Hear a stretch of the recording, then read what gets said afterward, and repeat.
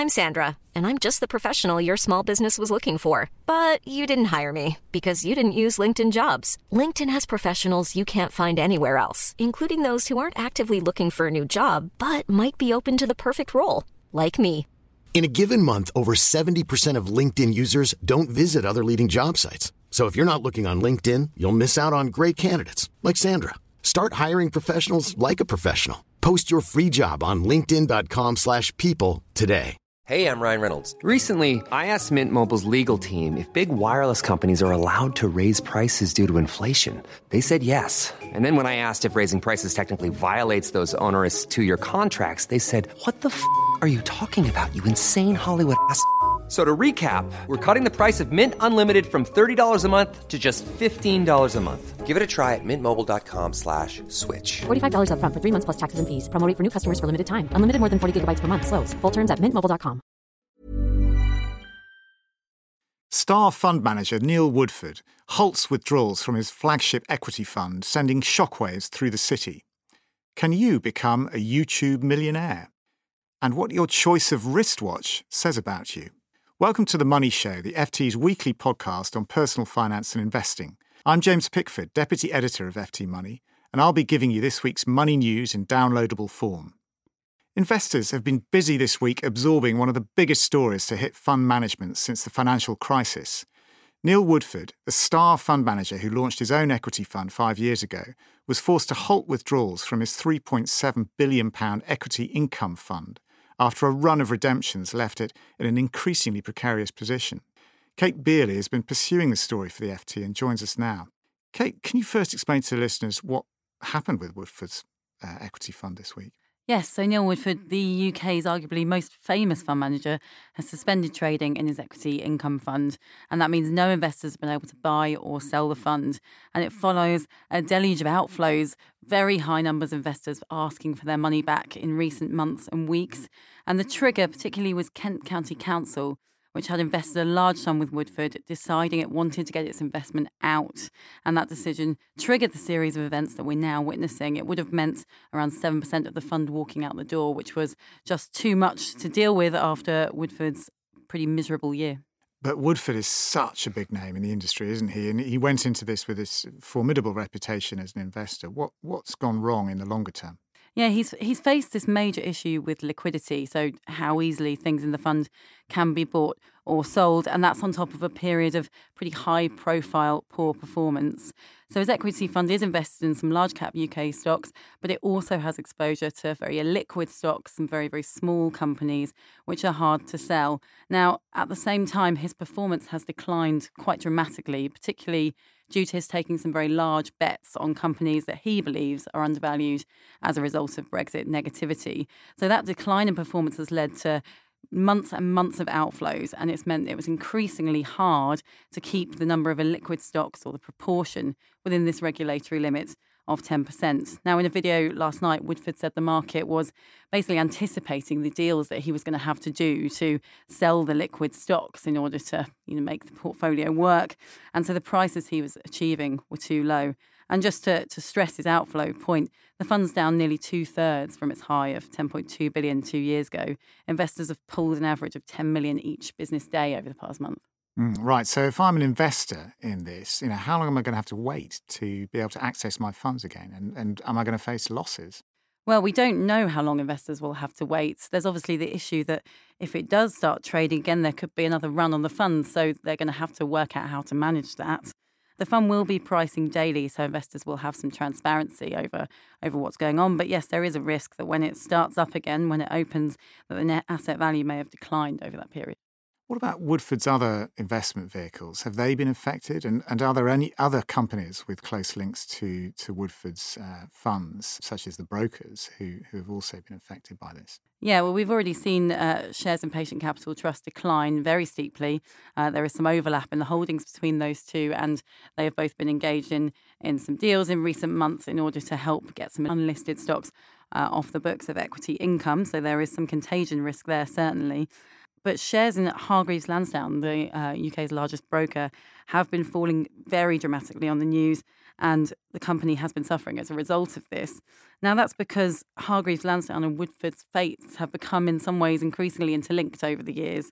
Now, Hargreaves has been a very prominent supporter of Mr. Woodford since he set out on his own in its marketing to customers, and it also owns a very large chunk of his assets, both on behalf of Hargreaves DIY customers who make their own decisions and in Hargreaves' own funds.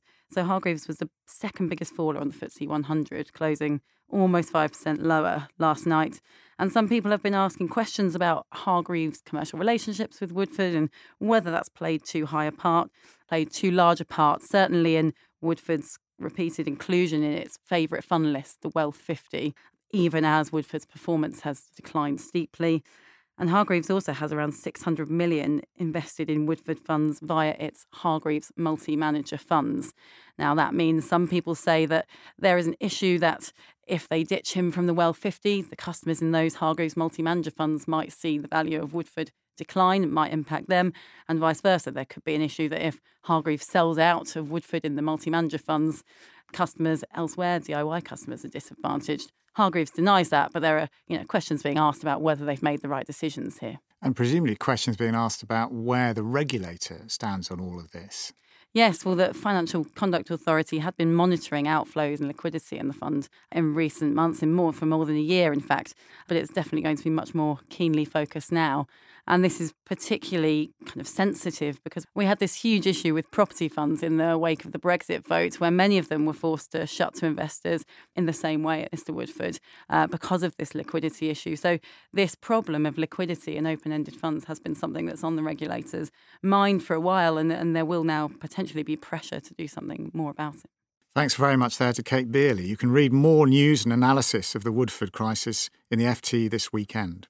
Now, video gamers, makeup artists, craft teachers and even toddlers are part of a new generation of do-it-yourself video entrepreneurs sharing the advertising spoils of YouTube's success, pulling in some cases, millions of viewers for their homemade content. But making serious money out of vlogging is no simple matter, as Iona Bain discovered when she recently launched her own channel on personal finance issues. Iona, thanks for joining us. We've seen this real explosion of people going out and making their own content for YouTube. How do you actually go about making money out of that, though? And what sort of rewards are we talking about, potentially? Well, in theory, the sky's the limit. So if you get a 7-figure following, you could attract a 7-figure income. And as you mentioned, there is this Premier League of YouTube superstars who are now millionaires. So I talk about this little girl called Gabby in my article who has her own channel, Toys and Little Gabby. And the channel now has about 14 million subscribers, and she's thought to be earning £1 million a year from advertising.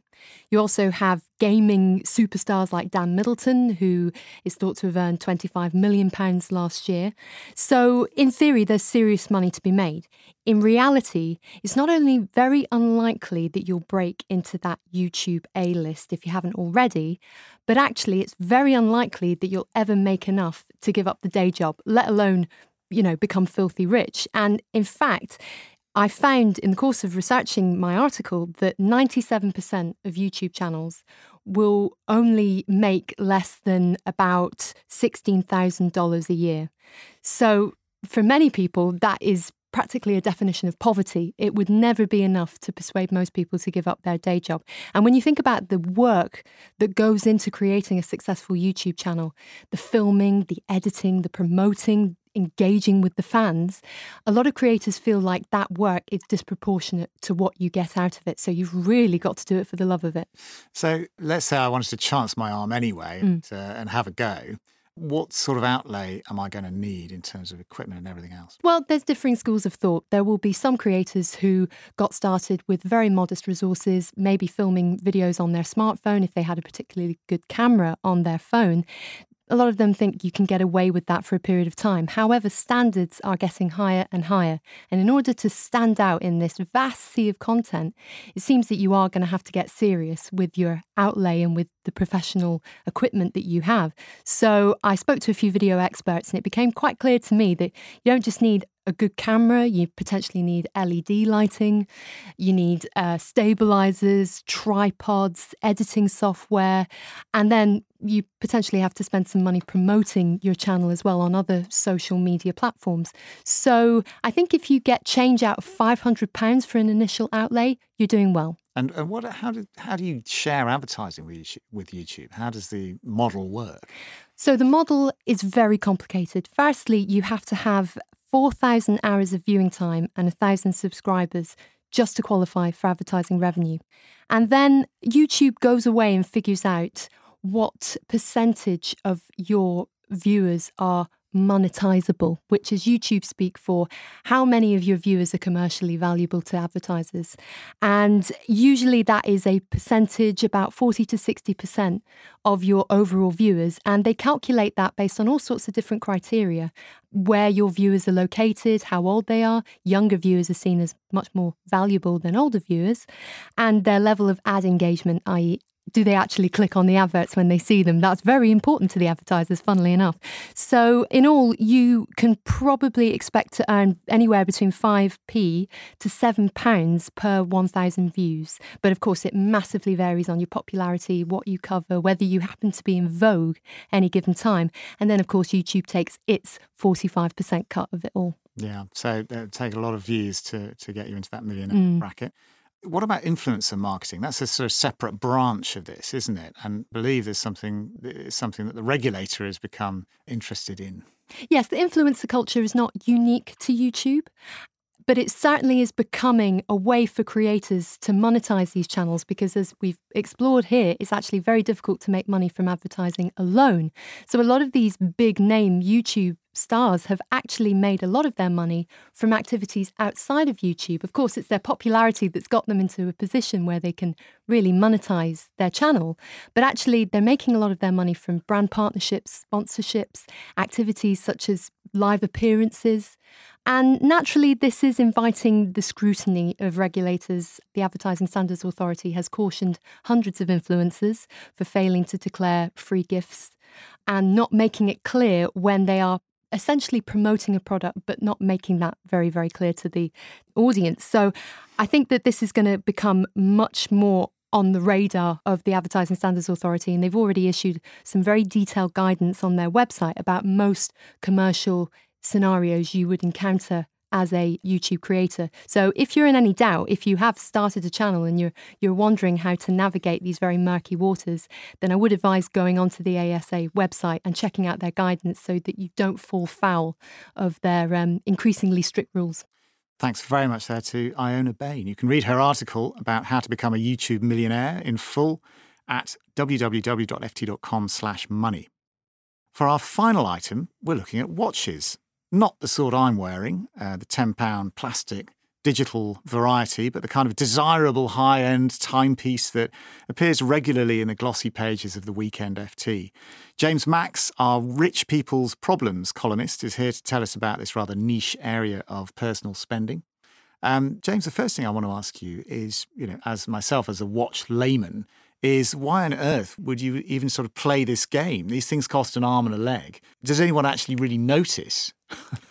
It rather depends why you're doing this. Are you doing it because you want people to notice, or are you doing it because you want you to notice?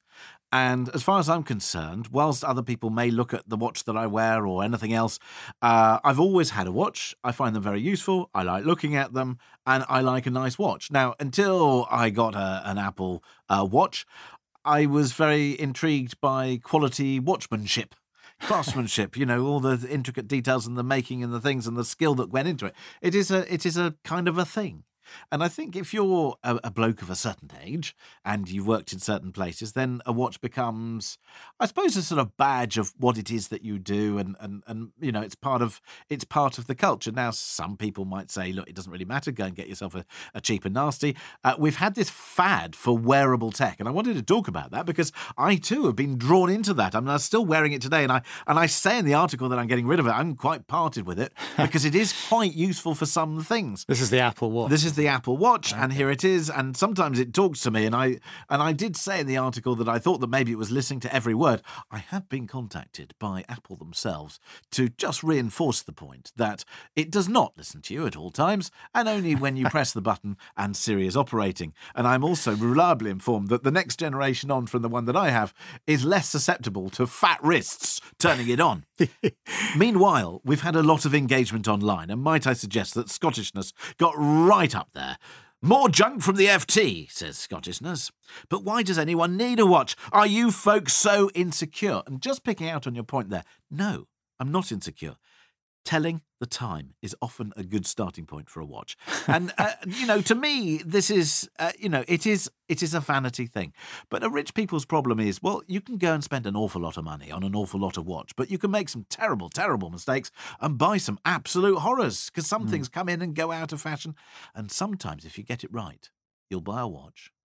It will not only stay the same value as to what you spent on it, it'll go up in value. So, for example, if you were to go and buy one of these Rolex Submariners and something like that for £6,700 from a Rolex store, if they were to have one, you normally have to go on a waiting list. You could sell it immediately for about £1,250 more than you paid for it if it's new and in a box and hasn't been worn. I was going to say, I was wondering whether they're like cars in the sense that if you buy a new one, does it immediately depreciate as it exits the factory, or are you better off buying a vintage watch that then appreciates in value over time? Some of them will just depreciate over time. You've bought it, and for example, I've made the mistake too of buying something which is kind of faddish, modern. Say, for example, one or two of the Breitling collection that they came out with an aviator, and then it had various digital bits, and the punters, the true punters don't like that. And Hublot and various others, IWC, they kind of went in and went out of fashion, and it became a sort of fashion statement that if you were riding the wave of the fashion, fine. But there are others which, whether it's Patek Philippe or whether it's Rolex, you can find a sort of 1960s, 1970s Submariner Rolex that costs twice as much as the new one would cost today, because not so many of them were made. Because you go back in time when a dress watch was all important. So you would go to a black tie do and you would take off your daily sporty watch and you'd put on something else. And you put on something else that might be a smart dress watch. Now, anything goes.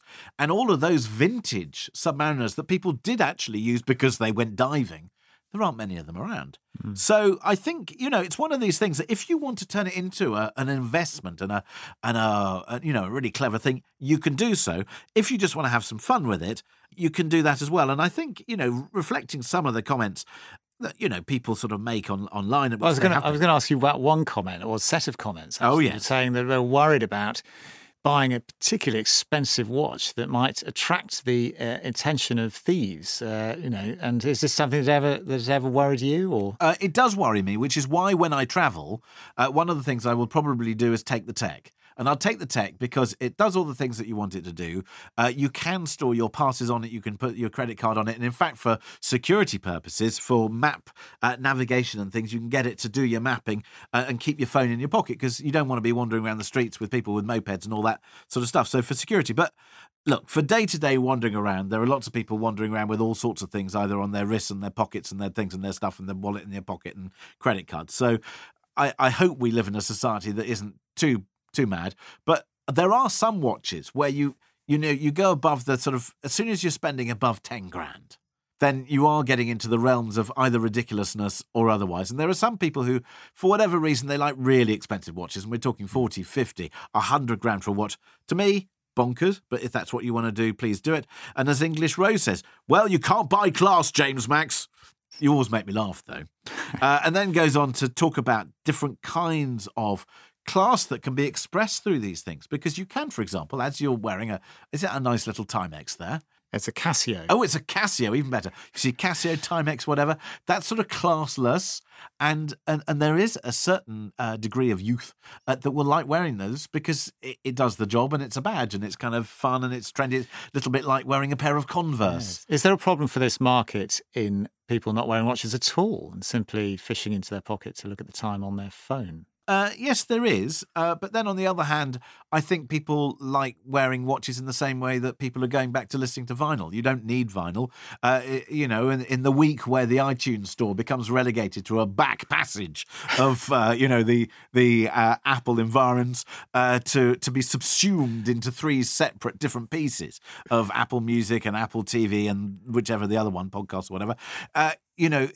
Technology moves on, and yes, of course, we add that to our lives. But there is something about an old-fashioned vinyl record, of the listening and the listening experience. The first time I got vinyl back after having banished it for 15 years because CDs are so much better, you can butter them with jam, all this stuff. And they're indestructible. No, they're not. But the first time I got vinyl back, to listen to an album that was crafted as an album. Yes. Pink Floyd, Dark Side of the Moon. Hello and welcome back to the vinyl. The watch. Get rid of it by all means, but miss it and you will have it back. A really beautifully crafted watch is a thing to enjoy for yourself, not to be flash, but if you get it right, it'll also be a great investment as well. Thank you very much, James Max. You can read his Rich People's Problems column in full at www.ft.com/money. That's all from The Money Show this week. If you've got a story you'd like the FT Money team to follow up or a question to pose to our team of financial experts, get in touch. Email us money@ft.com, tweet us @FTMoney, or comment on our articles online at ft.com/money. We'll be back next Thursday at the usual time. Goodbye. Small details are big surfaces. Tight corners are odd shapes. Flat, rounded, textured, or tall. Whatever your next project, there's a spray paint pattern that's just right. Because Rust-Oleum's new Custom Spray 5-in-1 gives you control with 5 different spray patterns. So you can tackle nooks, crannies, edges, and curves without worrying about drips, runs, uneven coverage, or anything else. Custom Spray 5-in-1. Only from Rust-Oleum. Hey, it's Paige DeSorbo from Giggly Squad. High quality fashion without the price tag. Say hello to Quince.